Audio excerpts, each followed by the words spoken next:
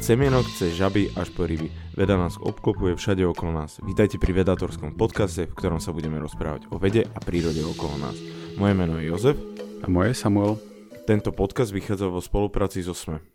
Samko, dneska máme nezvyčajný podcast, nepoviem zaujímavý, aby to už nebolo otrepané, ale až mi to nepríde diel ako od nás, že či môžu pršať žaby. To mi skorej príde ako nejaký taký komediálny diel alebo niečo také. Presne tak, ja som o týchto javoch počul strašne veľa krát a vždy som myslel, že to je proste nejaká blbosť. Také, vieš, také reporty, že niekde v úvodzovkách, že napršali ryby napríklad, napršali žaby, napršali žubrienky. Vždy, keď som o takéto niečo čítal, tak som myslel, že to je nejaký prank, vieš, že niekto si z niekoho robil srandu, niekam niečo rozhádzal, nejaké zvieratá alebo čo a ľudia, že to nesprávne. Úplne to tak znie. Akože viem si predstaviť, taký nejaký youtuber, nejaký veľký, kúpil 1000 lososov a vyházal ich svojmu kamarátovi na záhradu. Dal by som si lososa teraz, jak to hovoríš, nemusí byť 1000. Ale skrýva sa za tým fyzikálny jav, je to...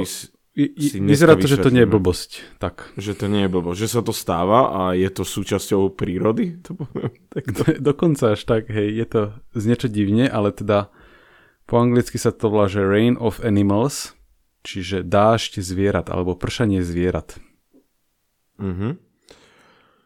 Dobre, tak asi začneme ako vždy. Od začiatku sa najlepšie začína, tak kedy sa začala veda zaoberať takouto možnosťou. Vieme z Biblie nejaký ten príklad, že pršali žaby, myslím, bola tá jedna z pohrom, čo na Egypt spadla, ale to nie je také nejaké vedecké skúmanie, že kedy sa nad týmto zamysleli, alebo skorej si povedali, že toto by sa mohlo. Ja som si toto presne pozeral, že toto by bolo dobre na úvod, tieto egyptské rany z Biblie, ale keď som si pozeral, v jednej verzii sa píše, že tie žaby vyšli z rieky alebo z jazera či odkiaľ a ja som si to tiež tak pamätal, že tie žaby padali, teda nie, že by som tam bol vtedy, ale z takého prerozprávania, takže neviem vlastne v akej verzii je to ako, ale v histórii je strašne veľa príkladov toho, kedy sa udial jav, že napríklad padali ryby z neba alebo padali semienka nejakých plodín, alebo dokonca, že bolo niečo ako krvavý dážď, čo teda nenutne znamená, že bolo z krvi, čo samozrejme v histórii vždy sa vyhodnocovalo buď ako nejaká kliatba, alebo nadprirodzený trest, alebo ako požehnanie, ak to bolo niečo jedle. Zobrali to z toho pozitívneho, že zadarmo jedlo. Pozeral som, že kedy sa týmto začala veda zaoberať seriózne, no a bol taký človek, ktorý sa volal, že Waldo Lee McAtee. Už to meno je skvelé, hej. A on bol vlastne ekológ, americký ornitológ, insektológ, no a on vlastne napísal za život cez 1000 alebo okolo 1000 odborných štúdií. Prevažne sa zaoberal tým, že čím sa živia zvieratá, napríklad vtáky. No ale v roku 1917 napísal do odborného periodika Monthly Weather Review článok, ktorý sa volal, že Showers of Organic Matter, čiže pršanie organickej hmoty. A v úvode tohto článku, ja som si to dovolil preložiť, alebo teda tak akože voľne preložiť, radšej by som to mal nazvať, napísal niečo takéto. Citujem. Myšlienka, že by z neba mohla padať organická hmota, dokonca živé organizmy, znie na prvý pohľad nereálne. Takéto javy boli zaznamenané v rôznych historických obdobiach. Konkrétne išlo o dážď jedného typu zvierat, rastlín alebo ich plodov. Pršanie sena, obilia, many, krvi, rýb, žiab či dokonca potkanov. V minulosti boli tieto fenomény, či už zmyslené alebo reálne, prisudzované nadprirodzeným javom. Krvavý dážď nastraší ľudí, padajúca potrava bola zas braná ako znak požehnania a zázrak. Poslednú dobu bol postoj učencov taký, že kvôli odvolávkam na nadprirodzeno boli aj tieto javy vymyslené.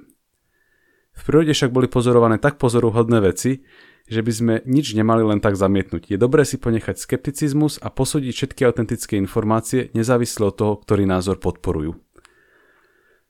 Takže takto on otvoril v roku 1917 článok, kde potom sa venuje na niekoľkých stranách rôznym historickým udalostiam, ktoré popisujú pršanie jednej z týchto, ako to mám zhrnúť, nie že komodít,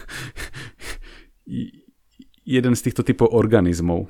Čiže či už išlo napríklad o, ja neviem, obilné zrná, alebo o potkany.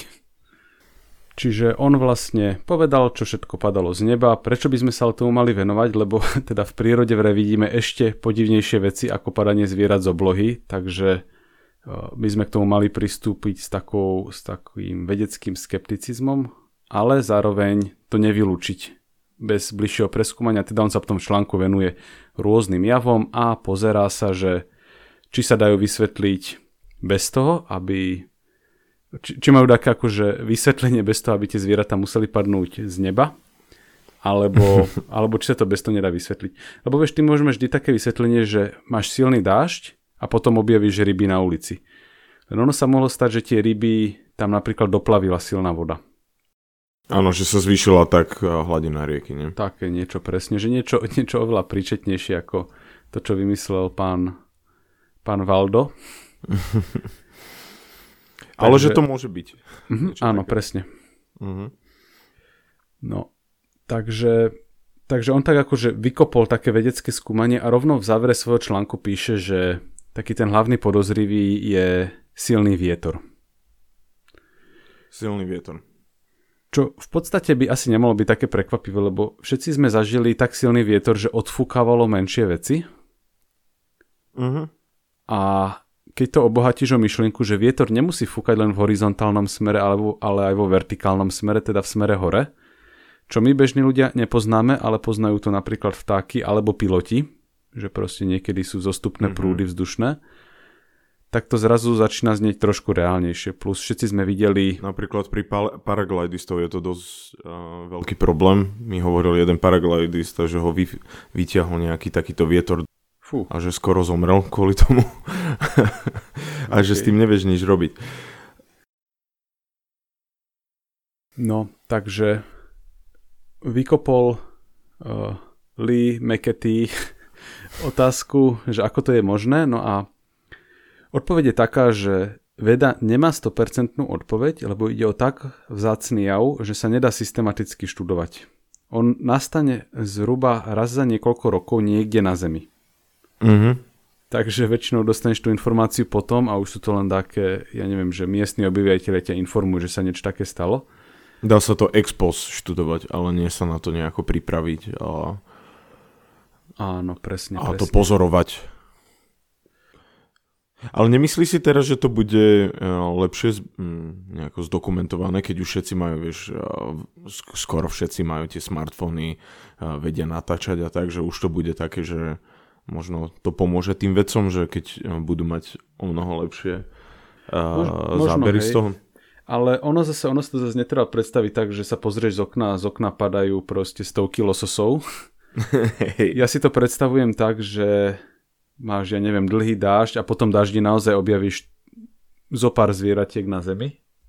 Takže to zase nie je také, že by si len natáčal dážď a tam by si videl, jak proste ti plieskajú plutvy pred oknom alebo čo. To si inak opísal ako potopu z Biblie, že dlhý dážď a potom tam nájdeš pár zvieratok na zemi.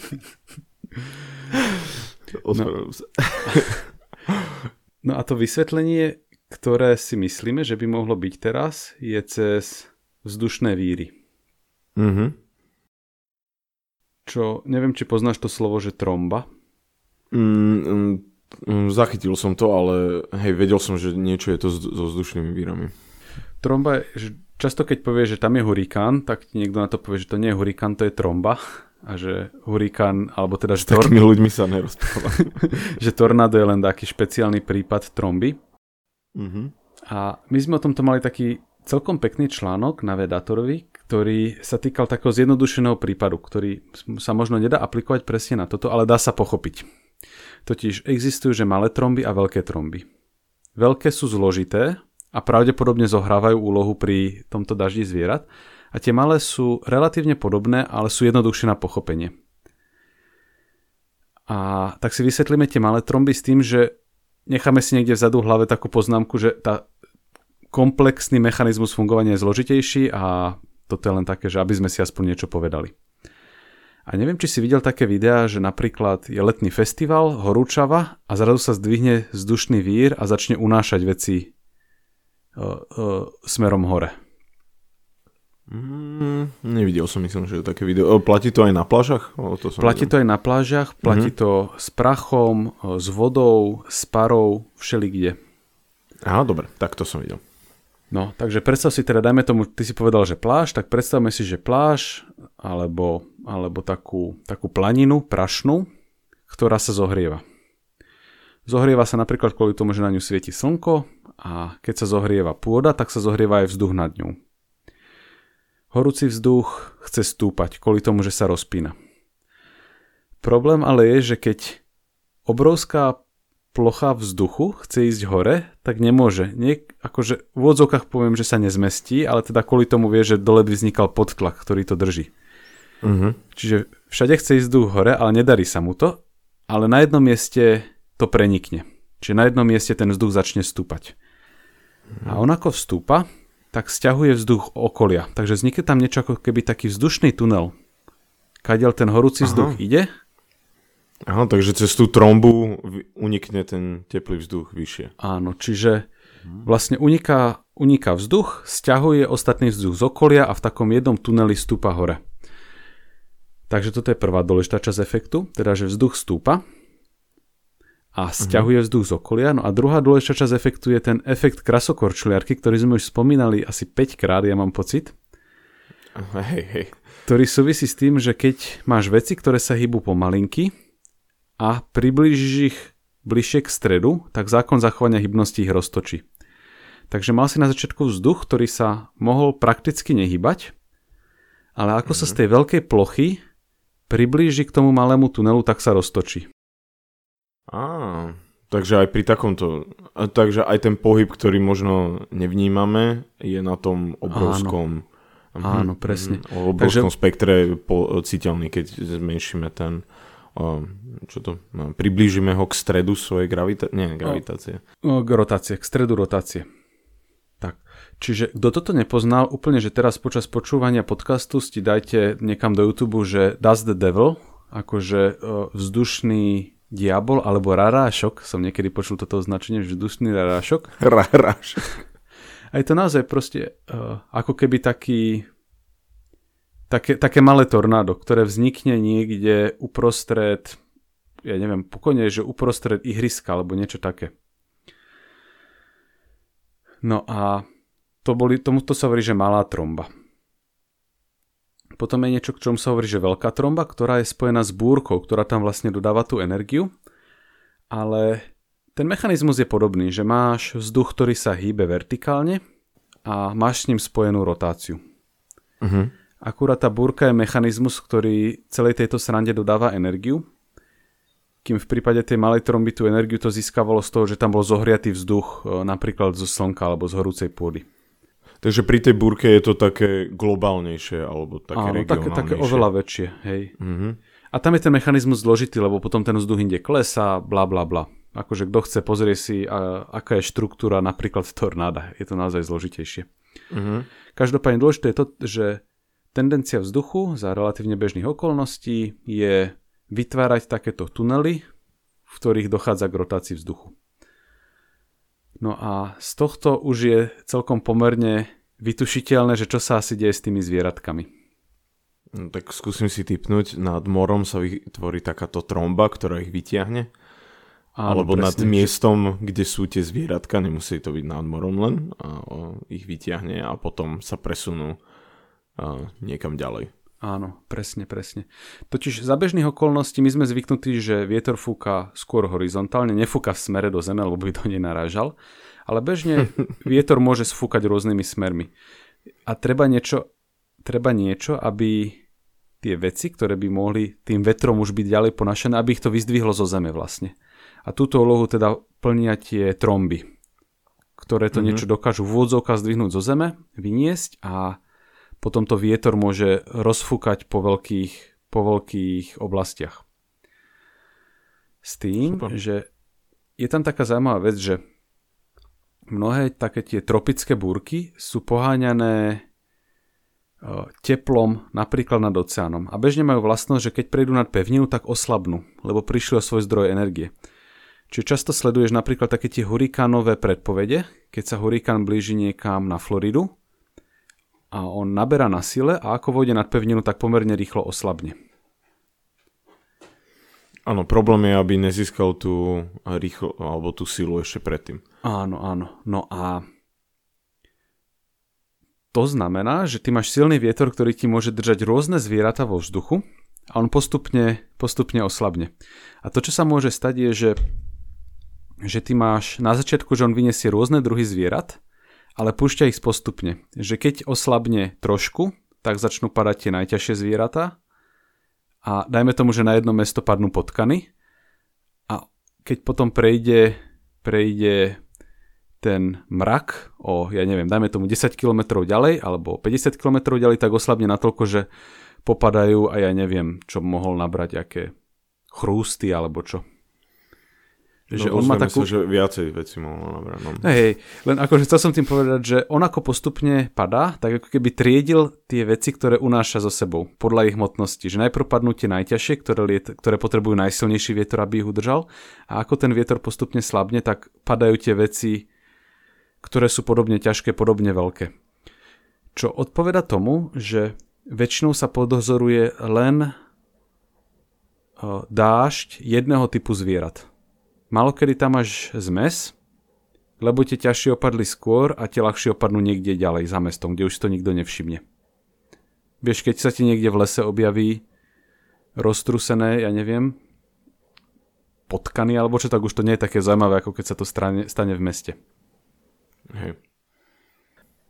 A inokedy budú padať potkan ako nejaké, ja neviem, jahňa alebo pes, alebo niečo, kebyže. Jo. A toto si správne povedal, že a teda nielen, že jahňa, ale v podstate typicky padajú skôr vodné živočíchy. Asi aj kvôli tomu, že teplá voda je dobrý mechanizmus, ktorý dodáva energiu tomuto procesu, tomu vzniku tromb a teda aj prípadne...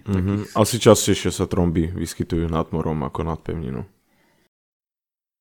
So if fish or frogs start falling from the sky and plopping onto the sidewalk, don't panic. It's probably not a sign of the end times. It's just a really weird weather phenomenon with a perfectly reasonable scientific explanation. Probably.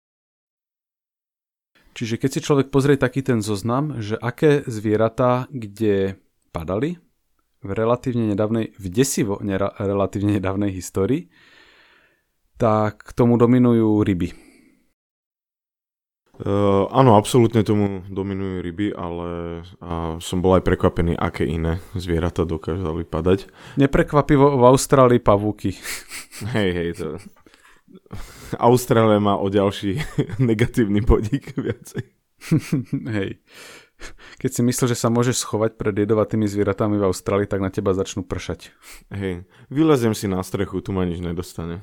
Čo je ten čierny mrak? Dobre, tak povedzme si nejaké príklady. Tuto vidím, že aj nejaký z 1555. roku je nejaká rytina, ktorá znázorňuje presne tento jav, že ako padali na domy a na hory ryby. Mm-hmm. Ale mňa veľmi zaujalo, že medúzy padali pred 130 rokmi v Anglicku, v meste Bath. Hej. Čo je, že neuveriteľné, že ešte keby, že sú to tie pichlavé, vieš, tak ideš si len tak po ulici a za krk, keby, že ti padne medúza, tak... To boli akože podľa mňa také úplne malinké, vieš, také, čo bývajú občas... Áno. Hej. Ale neviem, akože nepíšu. Ja som našiel napríklad také, že v roku 1903 v Kanade pršali ryby, o čom sa píše v ich archívoch ešte, zostali o tom pozostatky. Kde o tom píšu mimochodom ako o takej kuriozitke. Pozerám ten zoznam, väčšinou je to taká juhovýchodná Ázia, väčšina, a potom pár je inde, napríklad Brazília, tam padali pavúky. Santiago Antonio da Platina 2013. Tak. A to bude presne asi súvisieť s tým, že ako vlastne, že kde sú vhodné podmienky na to, aby mohli zapršať zvieratá, že potrebuješ tam mať v tej vode vhodné podmienky, aby ich niečo zdvihlo. Typoval by som, že musíš mať ideálne niekde, kde je vodná hladina, kde to potom tie nešťastné zvieratka naberie a potom niekde popadajú. A dokonca som bol prekvapený, že najbližšie k nám, asi ako pozerám na ten zoznam, je Maďarsko. Rákocifalva. A v 2010 a padali žaby a ropuchy. No. A v Japonsku, v prefektúre Ishikawa, tak ak sa nemýlim, tak tam zase, že jún 2009 pršali žubrienky iba. To je zvláštne. Asi nejakom tom liahnisku tam previezol sa trombón tadiaľ a vyzerá to tak. A taký ešte relatívne nedávny som našiel, že v roku 2017 na Srí Lanke napršali také malé rybičky. Ono to trošku vyzerá ako sardinky. A teda miestni, že sa potešili, pozbierali ich do kyblov a doma uvarili. Takže to je niečo, ak to vieš, že keď ti život dá keď ti život dáva citrón, tak sprav limonádu. Hej, dobre, aspoň, že si to nejako nevysvetľovali, že majú zabiť nejaké panny alebo niečo také. Vieš, nejakú náboženskú, nejaký náboženský podtón. Jo. Sú aj miesta napríklad v Hondurase, kde to je trošku pravidelnejšie, asi nie úplne pravidelné, ale teda tam pri ňom sa píše, že v Hondurase sa to môže opakovať. A správne si asi poznamenal, že čím sme mobilnejší, čo do toho, že viac ľudí vlastní mobily a digitalizovanejší, tak pribúda zoznam tých známych prípadov. Že väčšina tých známych prípadov, ktoré boli dobre zdokumentované za posledných asi 20 rokov. Sa to veľmi roztrhlo to vrece vlastne najviac prípadov je vlastne od 2000 roku zaznamenaných. Tak, ale myslím, asi sa dá typovať, akože je možné, že toto je niečo, čo je urýchlované trošku klimatickými zmenami, ale pravdepodobne sa to asi v hojnej miere dialo aj v minulosti. Akurát keď to ľudia niekde napísali a my sme si to po nich prečítali, tak sme povedali, že tak to je teda riadna blbosť.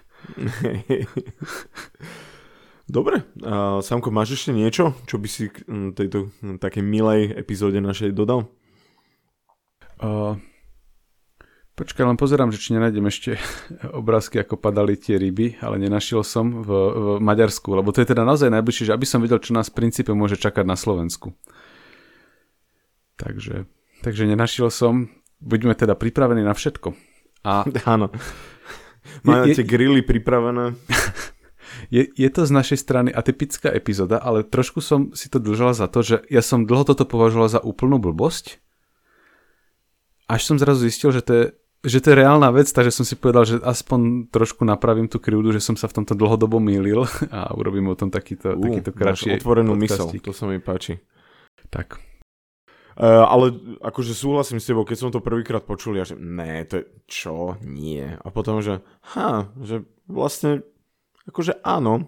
Keď sa nad tým zamyslíš, tak to nie je také prekvapivé. Akože videli sme, čo dokáže silný vietor urobiť, vieš, pokojne aj s celými domami, alebo neviem čo, so stromami. Jasné. Len asi ťažko sa predstavuje to, že pri nejakej hladine sú ryby, tie odfúkne, ja neviem, aj pár 100 kilometrov a tie tam dopadnú. Hej. Neviem, či to bude, že 100 kilometrov, ale hej, dosť alebo ďaleko. Pár desiatok kilometrov akože tam dopadnú, tak to je také zvláštne pre mňa. Ale dobre, tak ja vám veľmi pekne ďakujem, naši posluchači, že ste si vypočuli dnešný podcast. Dneska sme sa so Sámkom rozprávali o zaujímavej téme, či môžu pršať žaby, takže keď vám niekto bude hovoriť, že to je len biblický príbeh, tak vy hneď budete vedieť mu oponovať a budete zase najmúdrejší v miestnosti, takže nemáte za čo. Určite mu vysvetlíte, ako fungujú tromby a čo to znamená pre naše malé živočichy a hlavne pre ryby na tomto svete a že majú dakedy smolu. A povedali sme vám aj pár príkladov, ktoré sa udiali po celom svete a najbližšie aj u nás, u kolegov v Maďarsku. Takže sa majte. Keď sa v ďalšom živote narodím ako ryba, tak budem plávať hlboko pri dne niekde. Ty budeš tá ryba, vieš, v tej Mariánskej priekope, vieš, čo sa drží proste dole. Nope. Pre istotu. Nechceš ísť k svetlu? Dobre, tak s touto poslednou poznámkou o tom, kde Samko by sa narodil ako ryba, v ktorom časti mora, sa s vami lúčime, prajeme vám pekný deň, nájdete nás na všetkých podcastových aplikáciách, hlavne na Spotify a Apple podcastoch a Google podcastoch, môžete nás podporiť na Patreone, môžete kúpiť aj naše parádne hrnčeky, máme aj trička na vedator.space a myslím si, že ešte nás môžete podporiť 2%. Veľmi si vážime všetkých, ktorí nás podporujú, ale aj nás nepodporujú, lebo máme všetkých radi. Majte sa. Majte sa pekne.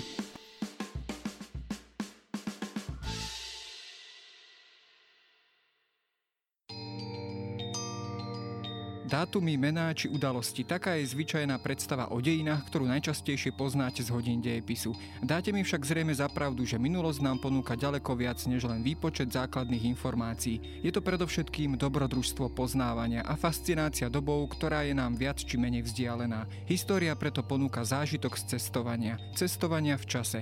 Vydajte sa na túto plavbu v čase spolu so mnou v podcaste Dejiny. Nájdete ho vo všetkých podcastových aplikáciách a na webe denníka SME. Moje meno je Jaro Valent a každú nedeľu vás spolu s hosťom vezmeme na nové miesto i do inej doby.